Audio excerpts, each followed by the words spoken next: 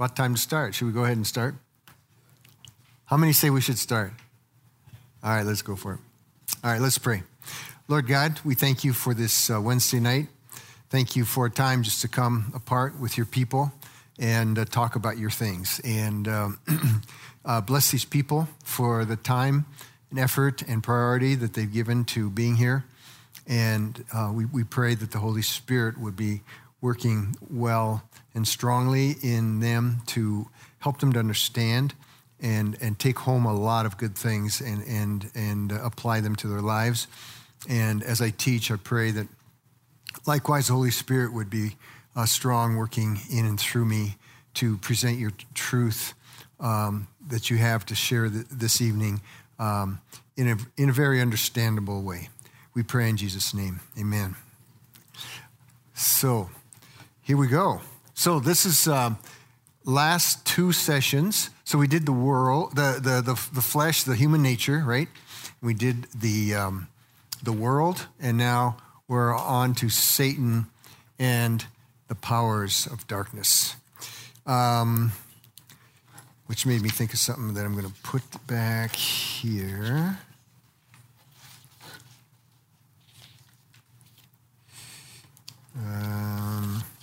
Let me put it right here.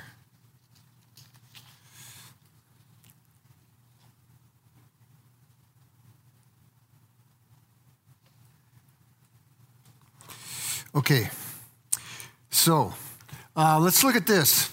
Satan and the powers of darkness. Do most of the encounters you've had with the powers of darkness look more like this or like this? Which one? Number two?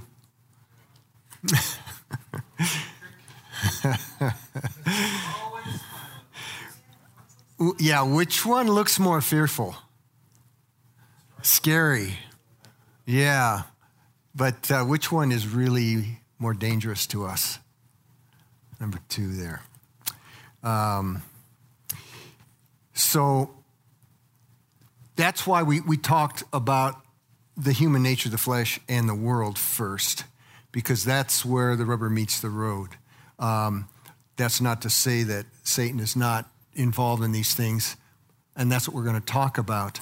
But he plays upon what is already present in our lives and what the world is already having us do, moving us towards. So we'll talk about that. So we're going to go through, this is a lot of information. So we're going to go through it, each section here, the information, we're going to go through it quickly and then stop for questions. If we pause and took a long time on each one of these, which if we had a seminary course, you would, but we don't have a seminary course. We have 2 hours. So that's how we're going to do it. So the first question we're going to answer is, who is Satan and what are demons? All right. So there you've got number 1, 2, 3, 4, 5, 6. Let's just start back here on the right. I'm going to start with Jane. Can you read that number 1? You don't have to read the references, but just read what number 1 says there. Demons were originally angels. We know nothing about the creation of angels. Okay, so that's the first point. Number 2, Grant. Okay, and there's some references there. These are tricky references because they're very kind of covert. If you read Ezekiel 28, it's talking about Tyre, not rubber tires, but the city-state of Tyre. And Isaiah 14 is talking about Babylon. But biblical scholars, there's such exalted language there. It's talking about, they feel it's talking about Lucifer, Satan, who is behind these powers back then. But that's a big topic that all you need to know is they rebelled against God, led by Lucifer. Number 3, Mary, would you read that? Okay, getting the picture there. Okay, number 4, go ahead. And so they oppose God and everything. Okay, Don, 5. Satan is called the God of this age. His influence in the world in this age is more than God's. Okay, and then 6, Lori. This means that there are spiritual, personal, crafty, and powerful evil beings at work in this world among us. We deny, ignore, or neglect this truth to our peril. On this day we got a battle.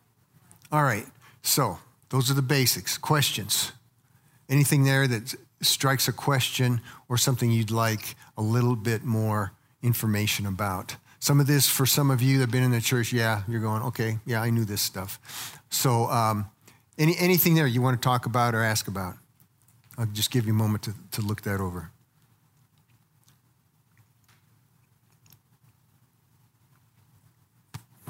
Okay, we're all right? Okay, next in the survey. Second, what is Satan called in the Bible? All right, so here's some verses, and they give us names the Bible gives to Satan, and each name obviously indicates something about the purpose and work of the powers of darkness. Just number 1 is Satan, just for your information, Satan is Hebrew, all right? Devil is Greek, but they both mean the accuser, okay? Satan is Hebrew, the devil is a Greek word, and they both mean the accuser, all right? So, let's see. Steve, you guys got your Bibles? You got your pew Bibles or your phones or whatever? Get them out. We're gonna have just go around and read these and have you give the name. Dylan, okay? Go with Revelation 12:10. And we'll just go around so you can kind of be ready. John 8, Matthew 4. We'll come around this way. And I heard a loud voice in heaven saying, "Now the salvation and power and the kingdom of our God, authority of his Christ have come.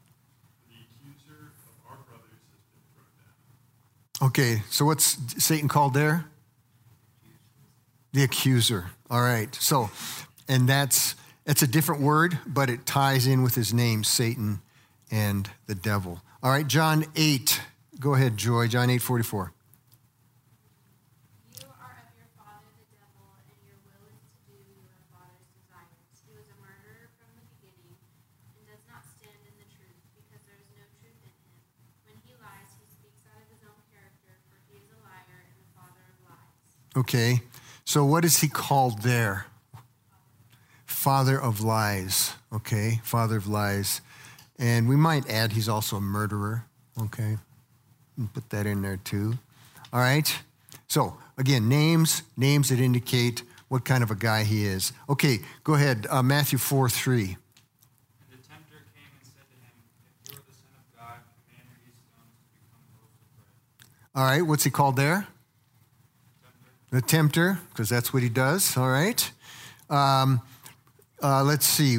Go ahead. Hit me with your name again. You are? Joe. Yeah. Joe, hit us with Matthew 13:38. The field is the world, and the good seed is the sons of the kingdom. The weeds are the sons of the evil one. Okay, and what's he called there? The evil one. The evil one. Okay. Again, indicating what kind of character he has. John 12:31. Go ahead. Now is the judgment of this world. Now will the ruler of this world be cast out. What's he called there? The ruler of this world. He's called the ruler of this world. Okay. And then, Eric, 2 Corinthians 4:4. In their case, the God of this world has blinded the minds of the unbelievers to keep them from seeing the light of the gospel of the glory of Christ, who is the image of God. Okay, what's he called there?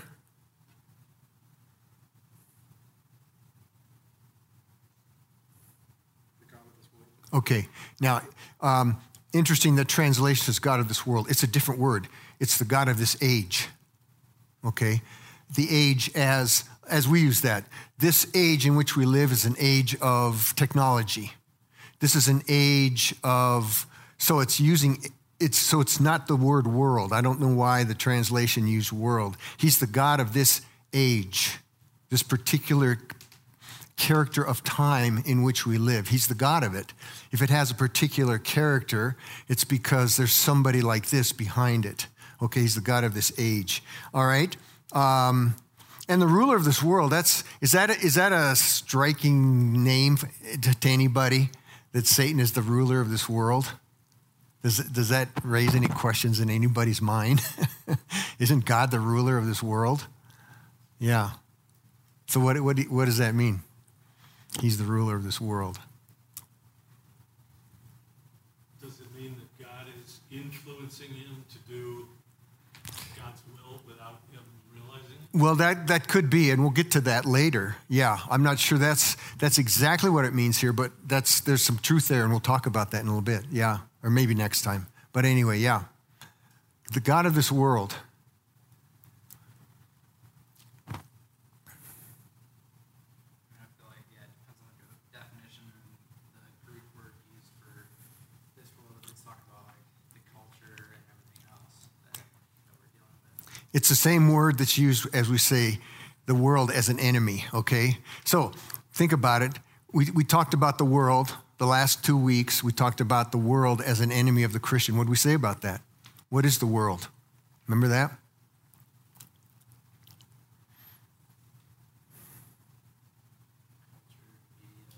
Yeah, it's the society of people in this world made up of people who have fallen human natures.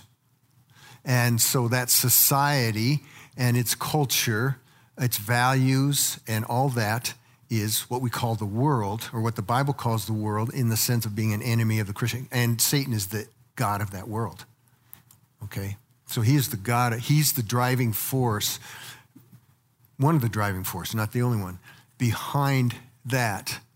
One of the reasons the world, in the sense of society, culture, values, and all of mankind, one of the reasons it takes the direction that it takes is because Satan is in there very strongly. And what this is saying is, in the world, in that sense, Satan's influence is bigger than God's, okay? Satan's influence in the world in that sense, not in the physical world, not in the cosmos, the creation as a whole. I mean, God is sovereign over that. But when you're talking about the world as the enemy of the Christian, made up of human beings who have fallen sinful natures with their culture and their values and all that comes out of that, the media and all, Satan has more influence in that than God does, okay? So that's what this is saying. He's the God of this world, the ruler of this world, the God of this age, okay? And then finally, where did we get? Andrea? Ephesians 2:2. In which he once walked, following the course of this world, following the prince of the power of the air, the spirit that is now at work in the sons of disobedience. So what's he called there? Prince of the power of the air, okay? And he's also called the spirit that is now at work in the sons of disobedience. So you can see how that kind of gives some explanation to what I just said. He's at work in the sons of disobedience. And in other words, people without God. He's at work in them very strongly, okay? So those are the names, the basic names. There might be a few others you might be able to scrounge up, but those are the names of Satan or the devil that we find in the New Testament there. Any further comments or questions that you want to ask about these?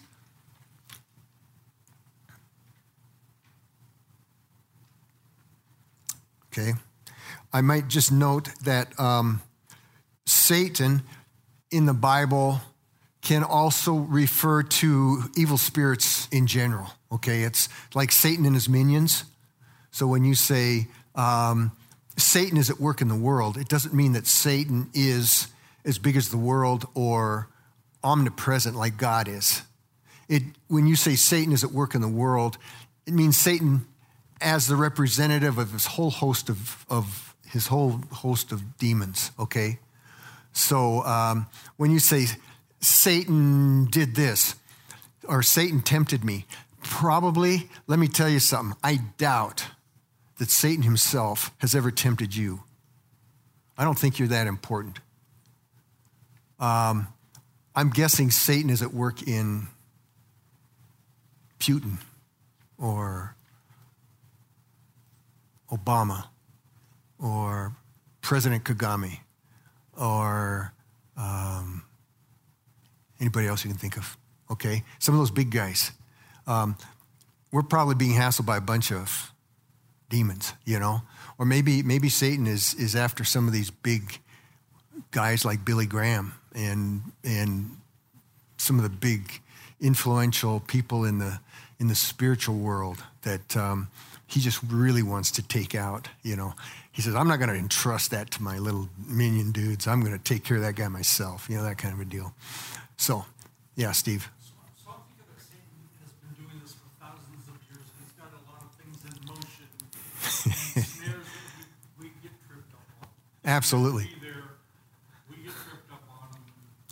He put them in motion, we get tripped up on them. That's absolutely true too, Steve. Thank you for that. And that's part of what's behind the idea that the world, he's got that influence in the world. So he set up the world to be tricky for us and full of traps.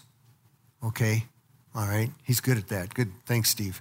All right, so number 3, what are the works of the powers of darkness?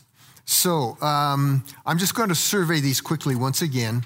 And you've got them there. That's why I printed them out, because we're going through this quickly. You can go back and use this as a reference or think about these more. I'm not going to read all these passages because they are multitude here, but this is a quick survey of the works of Satan as we see them here in the New Testament. So 2 Corinthians 11, 14 to 15, it says that Satan and his angels, his fallen angels, can appear as angels of light. Okay, and that's a very disturbing thing. The passage says, even Satan disguises himself as an angel of light. So, Matthew 24 says that they can do amazing miracles. Demons can do amazing miracles. 1 John 5:19. By the way, that's why we have to be careful. You know, you see some guy and he claims to be this Christian leader or something like that, and he's doing all miracles and all this stuff, and people just follow him. That's how cults get started. But if he's not like Joseph Smith or some of these crazy people, maybe they do miracles. But never use miracles as a test of whether somebody is really of God, because Satan can do miracles too. 1 John 5:19. The whole earth is his field of work. We just saw that. This passage says the whole world lies in the power of the evil one. The whole world lies in the power of the evil one. It says in 1 John 5:19. Ephesians 2:2.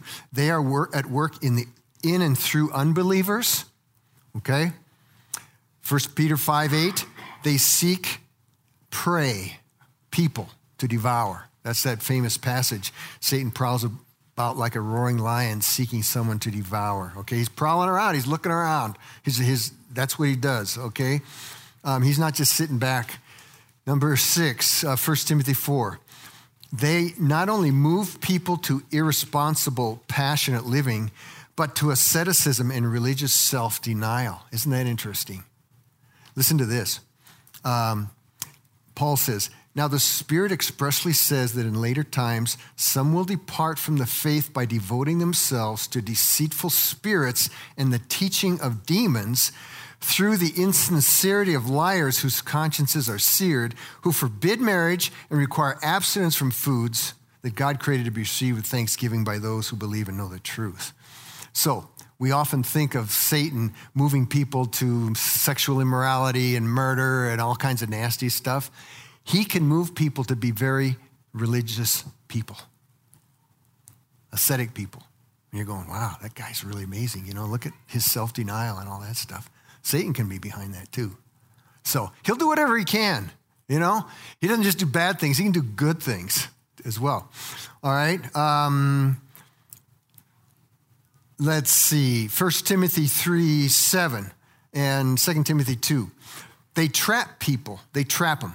They set up traps to capture them and have them do their will. Okay?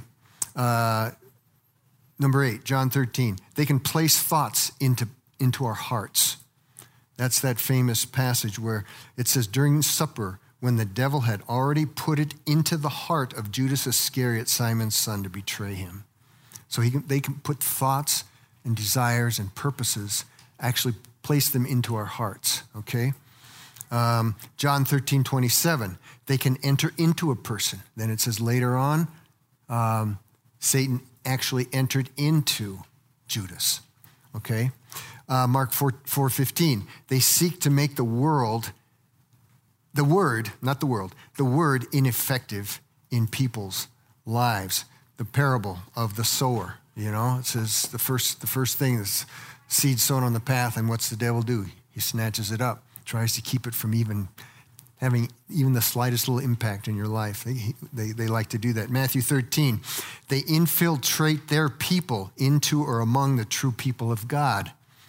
Okay? 1 Thessalonians 2:18, they can hinder the purposes and plans of God's people. Paul says there, because we wanted to come to you, he says to the Thessalonians, I, Paul, again and again, but Satan hindered us. Okay? So Satan can hinder the work and the plans of God's people. Revelation 2:10, they move people to persecute believers. Ephesians 4, they will take advantage of every opportunity we afford them. That's the passage that says, be angry, but do not sin.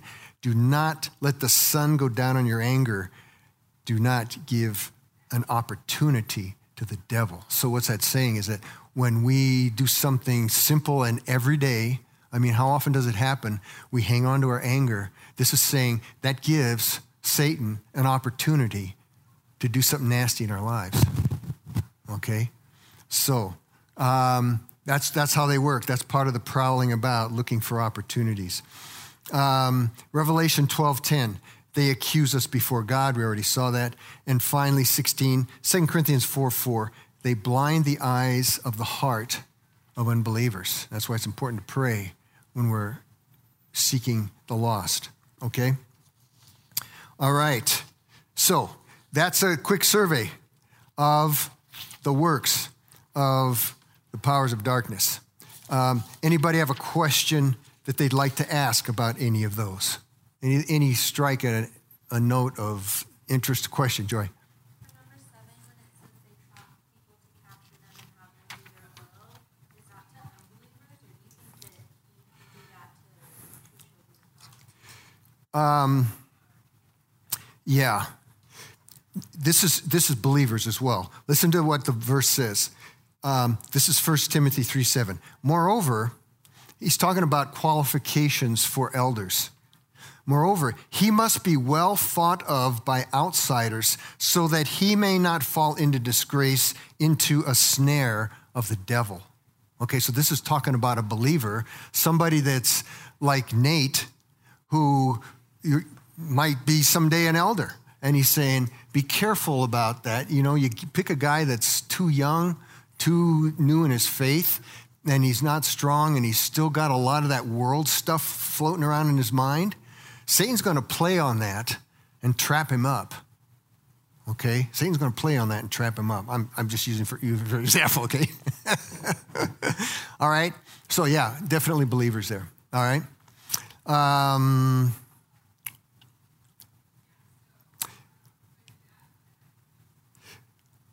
Anybody else? Questions on these works of the powers of darkness? All right. Okay. Now, let's consider number 4. What extreme effects can demons have on people? All right. Let's look at, this is one of the most extreme, this is probably the most extensive description in Mark 5:2-13. Get your Bibles out and look at that. Mark 5, 2 through 13, the most extensive description of an extreme case of what we often call demon possession. And we're going to talk about that. But before we do that, let me emphasize something that Pastor Chris already said in one of his messages. The idea of demon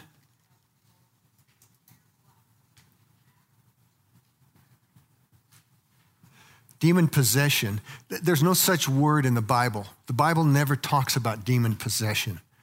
That's a word that we use, but the Bible never uses that word, okay? It never says so-and-so was possessed by a demon. The word that's used there is actually, this is two words, it's a phrase, but in the Bible it's demonization. Somebody can be demonized. In other words, influenced or harassed by a demon. And that can be anything from very small to up here, something very big. All right? It's all called demonization. It's just a matter of degree, okay? So that's the biblical perspective. So sometimes we get in arguments about, well, can a Christian be demon-possessed? Well, I don't know, because that's not even a biblical issue. The Bible never talks about demon possession. But it talks about demonization, and as we just saw, absolutely, Christians can be influenced and harassed by demons. We just saw that. He can trap them. He can keep them from doing stuff. We know Paul had a messenger from Satan to harass him, to keep him from being proud. So absolutely, demons can have influences on non-Christians and Christians. So it helps us just to get rid of this word, demon possession. It's demonization. Now, what we have here in Mark 5 is an extreme demonization. I mean, that's like right up here. But it opens our eyes to what demons really are like. And if they could totally do what they wanted to do with a person, this is what they would end up like. All right? This is what they would end up like. So we're going to make a list of this stuff. So look at your Bibles, and let's read that. We're going to just make a list of some of these crazy things, the extreme effects that Satan can have, a demon can have on an individual. So somebody read that for us. Mark 5:1. Get us started. We'll stop from time to time, but somebody get us started. Mark 5:1. And when Jesus had stepped out of the boat, immediately there met him out of the tombs a man with an unclean spirit. Okay, so a man with an unclean spirit. In other words, a demon. That's another way of referring to a demon. Okay, go ahead. Number 3, verse 3. He lived among the tombs, and no one could bind him anymore, not even with a chain. Okay, what did the demon do to this guy? Strong. Okay, made him strong. Superhuman strength. All right? What else? There's something else there. Where does he live? Okay, he lives in a nasty place. By his choice, he went there. Somehow the demon in him influenced him, and that's where he lived. He wanted to live there in the tombs. That's where he hung out, okay? Okay, go ahead, number 4. For he had often been bound with shackles and chains, but he wrenched the chains apart, and he broke the shackles in pieces. No one had the strength to subdue him. Okay, what does that say about him?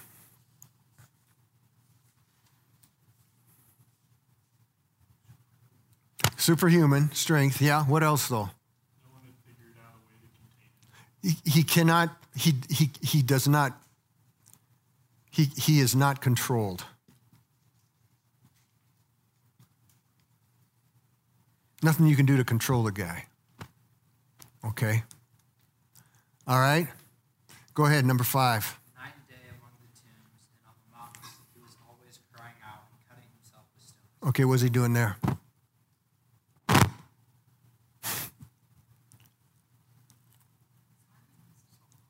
Yep, self-harm. Self-harm? Yeah, he's cutting himself with stones. I think it implies a inner conflict. Okay. Yeah. Well, and that... There's the human self and this demon, and they're conflicting, and he's crying out. He's hard Yes. He can't focus on one or the other. He can't stand up. Yeah, crying out. I mean, I see that as an inner agony. He's in inner agony, inner turmoil. Okay? That comes out in these screams and these, yeah. He can't sit still. He's just got to be roaming around all the time on the mountains and in the tombs, Man, whew, bad stuff. Okay, where are we? Number 6? And when he saw Jesus from afar, he ran and fell down before him. 7. And crying out with a loud voice, he said, "What have you to do with me, Jesus, Son of the Most High God? I adjure you by God, do not torment me." Okay, well, that says something about the demons. What's it say about them? They recognize God. They know God. They know God. They know who he is. They know what he's capable of. They know what he's capable of. They call him by name. They know that he's got their destiny in his hands. They know that, okay? Son of the Most High. I mean, even the Jews were not saying that. The Jews would not say that. His disciples hadn't even come to that realization yet. The demons are saying, Son of the Most High. We know this about you. And the human beings didn't have no idea yet. They're like, but the demons know. Okay. All right. Okay, but what are they doing to this guy? Verse 8. For he was saying to him, "Come out of the man, you unclean spirit." In 9. And Jesus asked him, "What is your name?" He replied, "My name is Legion, for we are many." Okay, so that says not just one, but many. Many demons can be operating on this guy. Just having a good time on the poor guy. All right. Okay, keep going. 10, And he begged him earnestly not to send them out of the country. 11, Now a great herd of pigs was feeding there on the hillside. and 12, and They begged 13. him, saying, "Send us to the pigs, let us enter them." So he gave them permission, and the unclean spirits came out and entered the pigs, and the herd, numbering about 2,000, rushed on the steep bank into the sea. Okay. So, yeah, that's one of in Luke, you find out that the guy was naked. I guess Matthew was too embarrassed to bring up that point, but the guy was running around naked. And they tried to clothe him, but he'd rip off his clothes. All right? So is that where we get the whole, possession, or what's the difference between the possession versus demonization? Because it says, come out. They came out of him. Yeah, he was in. This is just an extreme case. Like we saw, a demon can put a thought into your mind. He can enter into you. He can just stop you from doing something. What's the difference between, is it just Well, the idea of possession throws us off because it means we belong then to Satan. But it's not saying, this guy, it can get to that point where this guy is just totally under the control of the demon. And that's what we said. That's way up here. But that's the same word. The same word used there is demonization, okay? But that's where people get the idea. What else? Let's see, did we miss anything? He screams. And one thing we kind of missed is the demons use his voice as their voice, okay? Because when he was talking to Jesus, the demon was talking to Jesus, he was using the voice of this guy, okay? Uses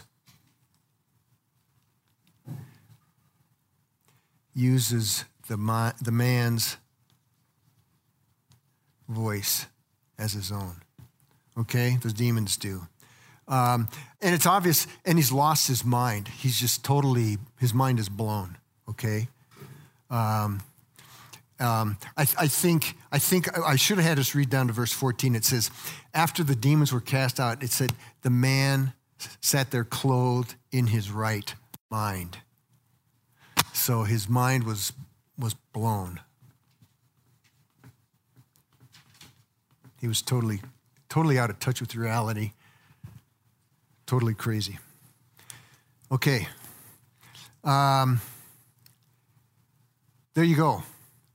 So that's the extreme. All right. So that's what demons would like to do. And so we go back to this. Demons may present themselves like this, but what they want to do to us is this. They want to turn us into animals. They want to turn us into animals. So all their nice tempting and everything. Remember, Satan is the god of this world, this age. He wants to turn society into animals. He'll give them riches. He'll make them religious. He'll do whatever he needs to do to turn you into an animal somehow, someday. That's what he wants. This is what we see, okay? So, have you ever seen anybody in this kind of situation? Anybody had a demon possession case like this? Anybody? Me neither. I've never seen it.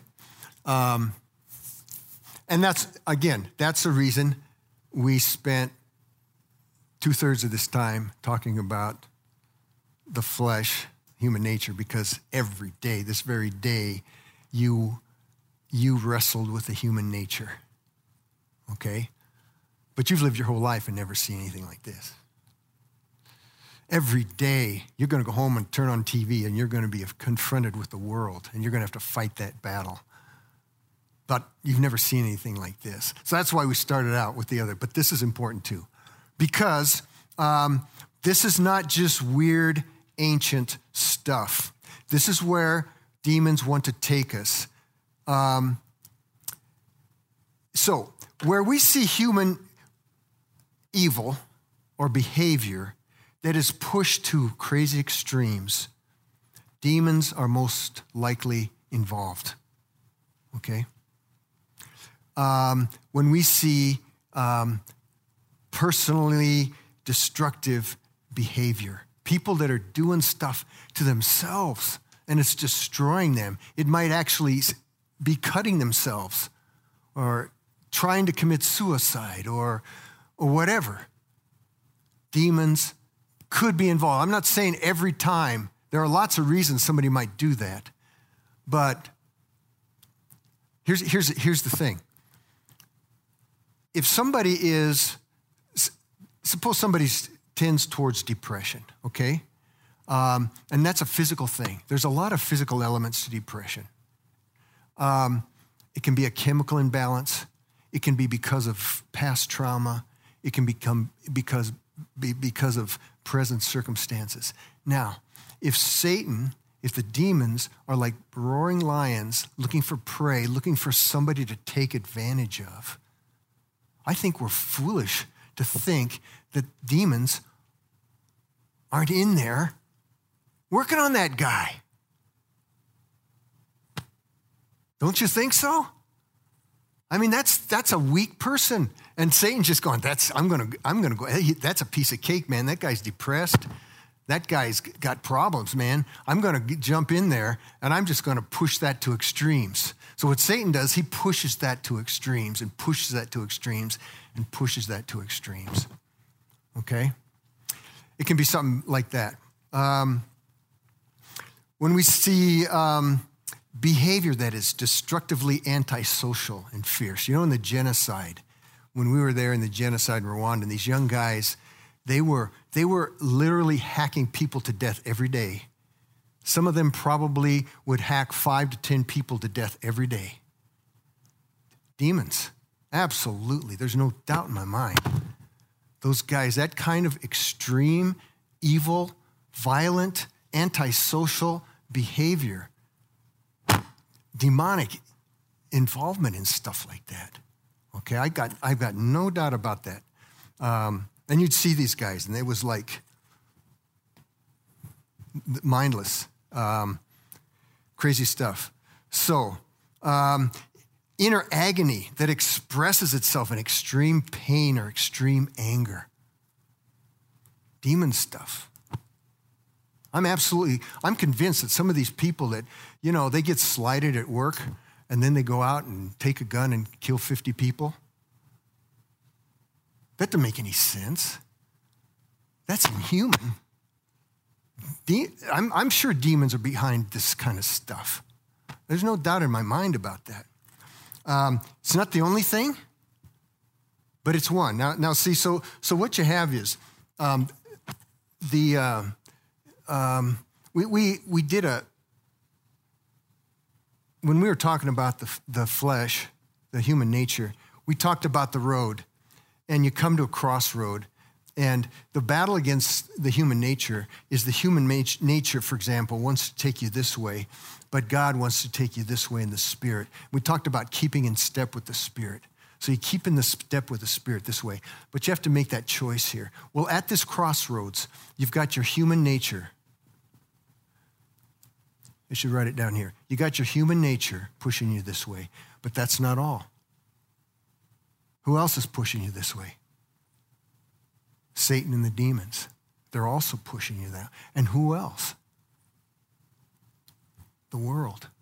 So it's rare that it's only one of these guys. When you come to a crossroad, when you're having a problem, when you're down, when you're struggling, it just makes sense. Lions, I think Chris used this in an illustration in one of his sermons. When a lion's out there, you've seen the shows, when they're out there going after prey, they're running after this big, strong antelope, and then they see this little one that's just been born.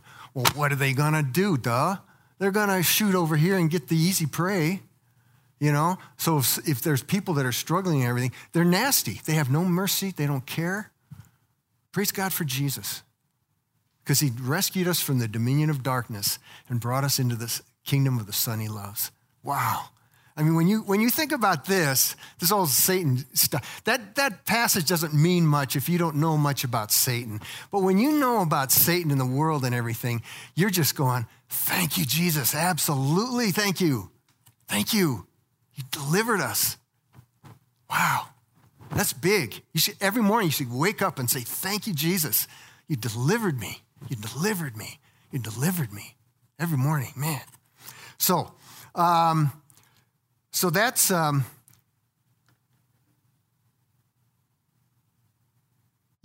I think, let's go on to the key points. Whoops. What are some key points we need to understand for today? You've got them there. Number one, what's the first point? Somebody read that. What are some key points we need to understand today? What's the first one? Okay. I hope that's clear. Satan is a demon. This is true. This is good. This is real stuff. What's the second one there? Somebody read it.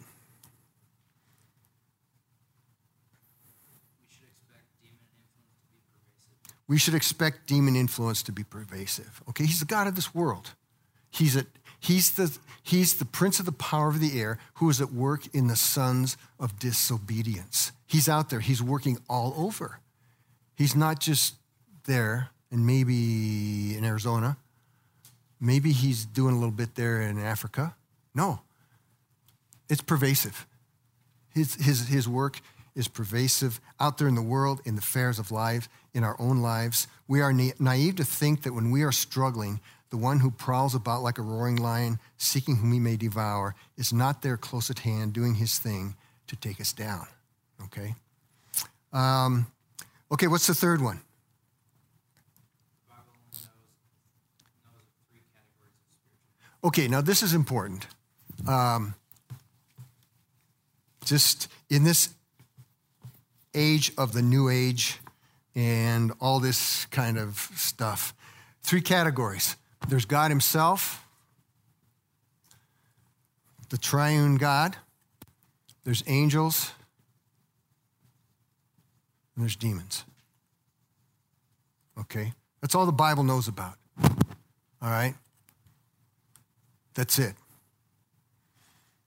Two of these are good, one of these are bad, okay? So that means that anything else besides God and angels, anything else, people who have their other gods or a spirit guide or some kind of a spirit companion that the New Age people will say, oh, you got to have your spirit companion, you know, and they're actually teaching this to people. Your ancestral spirits, ghosts, whatever spirits people are talking about out there and think that are roaming around, the Bible says they're demons, okay? They're just demons. So don't be fooled by that stuff, you know? Oh, I got my spirit guide. I got my guardian angel. If a Christian says I have a guardian angel, yeah, that's one thing. But when these people are talking about out there in the world, they're saying, yeah, I've got my guardian angel. Yeah, it's an angel, all right, but it's not a good one, okay? Because good angels only come from God. Any spiritual force or that's the next one. Any spiritual force or manifestation that is not of God is of demons. So you've got things like levitations, talking with the dead, seances, that sort of thing, fortune telling or prophecy. You've got Ouija boards, you've got healings that aren't from God. Because these things happen out there. Visions or dreams that aren't from God. You got supernatural powers out there. If they're not from God and his angels, they're from demons, okay? So that's why we are told to test everything. So these verses here. Let's read these. Lori, why don't you read that 1 Thessalonians 5.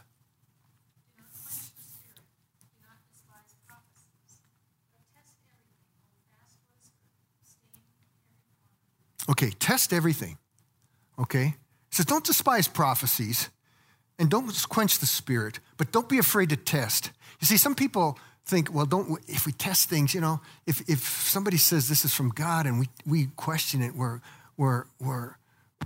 questioning the work of the Spirit. Absolutely not. The Holy Spirit does not want something that comes from Satan to be called from him. That's the last thing he wants. The last thing the Holy Spirit wants is for something that Satan is doing, for people to say, no, that's the Holy Spirit. That's why he says test, though. Test. I want you to test. Okay, look at 1 John 4:1. Steve, go ahead. Oh, no, you don't. Yeah, do you have it? It's written there, yeah. All right, it's in your thing. Go ahead, Steve. Beloved, do not believe every spirit, but test the spirits to see whether they are from God. For many false prophets have gone out into the world.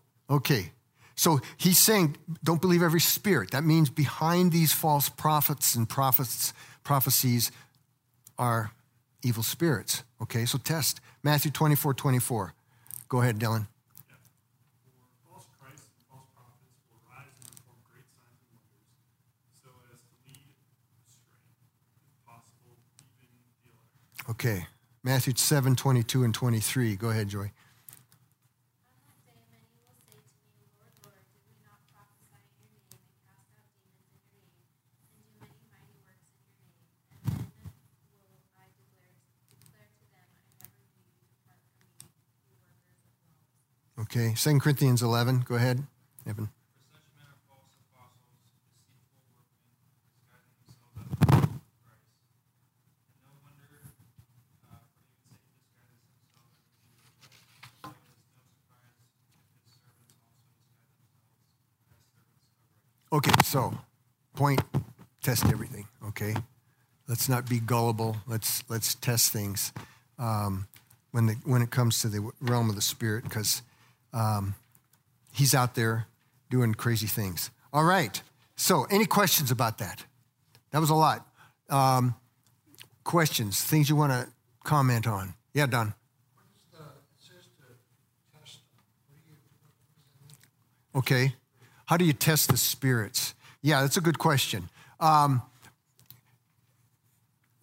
We could say a lot about that. One of the big tests, the biggest test is, are they Are they true to the true Christ? Are they true to the true Christ? Okay. And not just do they, like Mormons, do they use the name Jesus and talk about Jesus as Savior, but what do they mean when they say that? You know, the Mormons, when they say that, they just say Satan and Jesus were brothers. And so you're going, oh, okay. You know, that's a test. You say, okay, these guys are not from God. You know, they might be good people. They might be moral people. That's one of those things where Satan's he loves religious people who just don't know the true God and will keep people from the true God and all that. So that's the biggest test right there, is what they believe about Jesus and God, okay?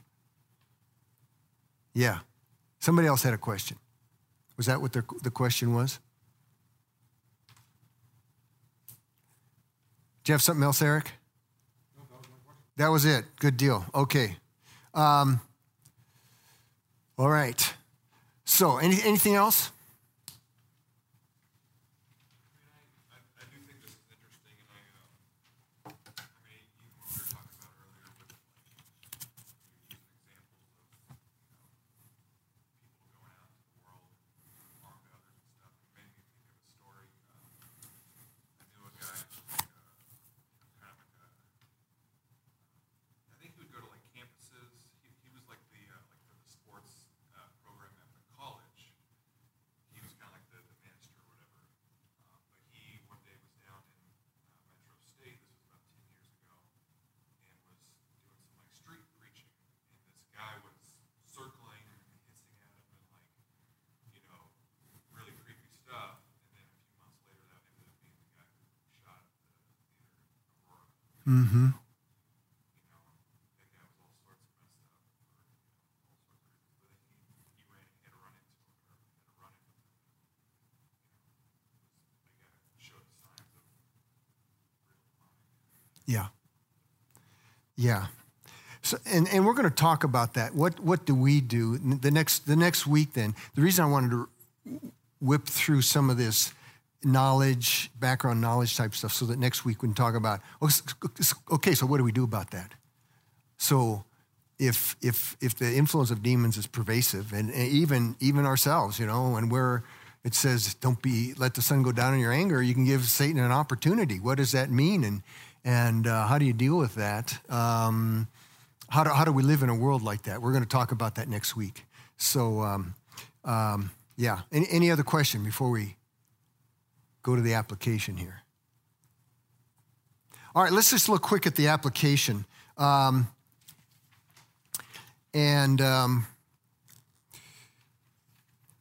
hope, again, each week, I hope you have time to take with God and do some of these applications. So let me just read this. The earlier church had a practice that we no longer observe, but it might be good to revive it. Before baptism, the new Christians would, and this is a quote from some of the ancient writings, renounce the devil and all his works and all his ways. And they would do this in very specific terms, naming and renouncing any attachments to, affiliations with, dabbling in, playing with, anything to do with the powers of darkness. This is as important for us today, as many practices that may involve dark power, that is, power not of God, are in use today, and we may have availed ourselves of them. It would be good to survey your life, look back, and renounce specifically things like, you ever had a spirit guide? Companion angel? Were you ever into Ouija board? Fortune telling? Or receiving, going to a fortune teller? Was that part of your life? Tarot cards or palm reading, that sort of thing. Did you like to do that? Seances, which is like communication with the dead. Were you ever into astrology or telepathy or mind reading, or things like power objects like good luck charms, power crystals, guardian angels? Some people have these angel or statues on their cars and their houses and stuff that are supposed to protect them. What is that stuff? So I would go back and just look and just say, okay, God, I was that was part of my life. I just renounced that. And I'm not going to have anything to do with that anymore, okay? That's just a good, healthy, it's not a big deal. You don't have to make a big deal and get all scared about it or anything. It's just, let's just go back and say, I don't want any kind of that influence in my life anymore. Some of us never have. We've lived in Christian families, and this stuff is like Ouija board, never touched the thing. Well, we used to do Ouija board, things like that. So, next paragraph. I would get rid of any art objects that were traditionally used in pagan religions or rituals. For example, many African masks were used by witch doctors. Lori and I wouldn't have those in our houses. The Kokopelli, those dancers that in Southwestern art, they're representations of evil fertility spirits in American Indian religion. I'd get rid of anything like that. I mean, why even have something like that in your house? Even if there's, nothing to it for you. But there's enough crazy situations where somehow demons somehow use that stuff for power in people's lives. And you might as well you got enough to worry about without having that kind of stuff messing things up. Just get rid of it. I would renounce any previous association with non-Christian cults or religions. If you used to be a Mormon or used to be a Buddhist or a Hindu or into transcendental meditation, which was big in our day, and, anything like that, New Age, just say, God, I renounce any of that kind of stuff. And I'm going to do everything I can to just remove its influence and truth in my life. So a simple heartfelt renunciation of each of these previous associations with objects, practices, and ideas that had to do with the powers of darkness is just a good spiritual exercise. Renounce them verbally, naming them, and then commit your life to God and his truth, authority, power, and spiritual influence alone. Because what those things are, they are competing sources of spiritual truth and power and influence. Take astrology. That's a competing source of knowledge and truth and influence in your life that you're allowing from somewhere out there. Where's it coming from? Well, you might, just say, I renounce that stuff. The only spiritual truth, authority, power, influence I want in my life is from God and his holy angels as he might command. So it's just a simple thing to do. I would just do it. You have to do all the time. But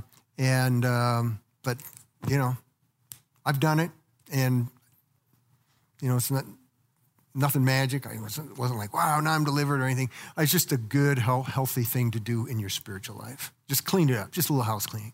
I think that superstitions are still really common. It's really good luck when I do this, or if this happens, it's bad luck, or things come in three. Things come in three, knock on wood, that kind of stuff. That's knock on wood stuff. I don't know. People do that, but it's just superstition. You're just saying, man, there's some kind of force, evil force that's going to get me unless I go like this. And you're going, really? I'm going to go like this? Yeah, it's not going to work. Here you go. Knock on wood, man. Here. So, just stuff like that. And it's not a big deal. It's not like, oh man, you're terrible if you've ever said knock on wood or everything. But just be aware of some of that kind of stuff. It's just counter to the whole worldview of God and Christ and what he wants to do in our lives. And so why not just get rid of that stuff? It's not a big deal. So yeah, Andre. How does that have to do, like, these things with media? Like, you may not use a Ouija board or something like that, but you may watch a movie that talks about that, or Yeah. like how much do we? Like Harry Potter. There was, the big discussion about Harry Potter and stuff like that. Yeah. And there's no easy answer to that. I think I think it depends. Each person, I think, has to make your decision on some of that kind of stuff. Because I know some people can watch that, and it's like watching a fairy tale. It's like watching Snow White. And, I watched Snow White all my life when I was a little kid, and I don't know how many times, and it never turned me to evil or anything like that. But there are people that are influenced by that kind of stuff. And it will influence them to dabble in magic and say, hey, that's kind of cool. Because there are people that do that kind of stuff, that practice that kind, like magic and good magic and black magic and all that kind of stuff. And so you have to be careful of that. I would be careful with your kids. Talk to your kids about that stuff. Just lay it out there, And, they say, just realize this is a fairy tale. There is no such thing as good magic and bad magic. This is just fairy tale stuff. There is God, angels, and demons. That's it in the spirit realm. There isn't this other stuff. And so you're either on one side or the other, and there isn't, good witches and bad witches. And, I watched Wizard of Oz, and there's the good witches and the bad witches. And, I don't think it destroyed my mind or anything like that. So, but it can have an influence depending upon your background and everything. So I think each person has to think about where they are and where they're headed and what influence it might have on them and their kids and that sort of stuff, and make your decision, okay? Yeah. Another Joe. question. It says here, I would renounce any previous association with non-Christian cults or religions. Yeah. What's our responsibility? How to respond to, we have relatives who, a past relative since deceased was a president of a spiritualist church. Yeah. We have people relatives that attend New Age churches and stuff. Obviously, we're going to associate with them, but not buy into anything they believe. But, Right. What responsibility do we have to respond in any way, or how do we deal with that situation? Yeah. Well, I hear two things in your question.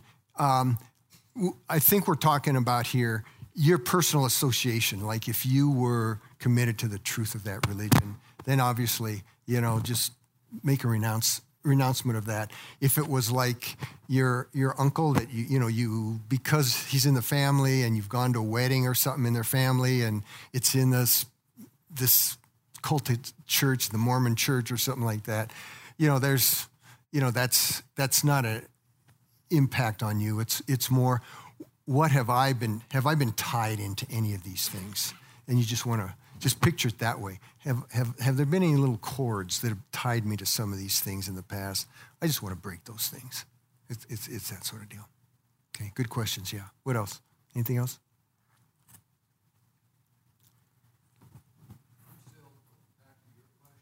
Yes.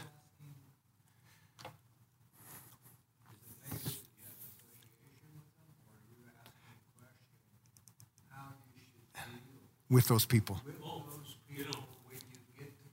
Yeah. Yeah, exactly. I mean, all of that. One of them was carrying. Yeah. In that setting, you can sit there and speak the truth, but sometimes you destroy the relationship where they're not going to listen to the truth. And so the other time, sometime look up Bill Fay, and I think he's done a great job on how to share your faith without an argument. That would be a whole different series that we That's a whole nother deal. Absolutely. Yeah, that's a good one. Yeah, and I did hear that in your question. So, and that's a different issue. We don't have to fear that. I mean, we don't have to fear that if there's a wedding in a Mormon ward or something like that somehow we're going to be contaminated or something like that. That's not what we're saying. We're talking about personal attachments that we've personally had with these things. And then how to deal with those people if you've got relatives that are Mormons. That's a whole nother ballgame, that, could be another academy, couldn't it? Yeah. When my brother died, we were in Rwanda, and so my two sisters went to his funeral. He was a Buddhist, and it was in this Buddhist temple, and I wasn't able to go, and I had never thought about it, how God protected me from being there, because they were asked to go forward and give an offering or something. The people in the funeral. Yep. And it's something that I couldn't have done. Yeah. And I think God just protected me from having to face that. Yeah.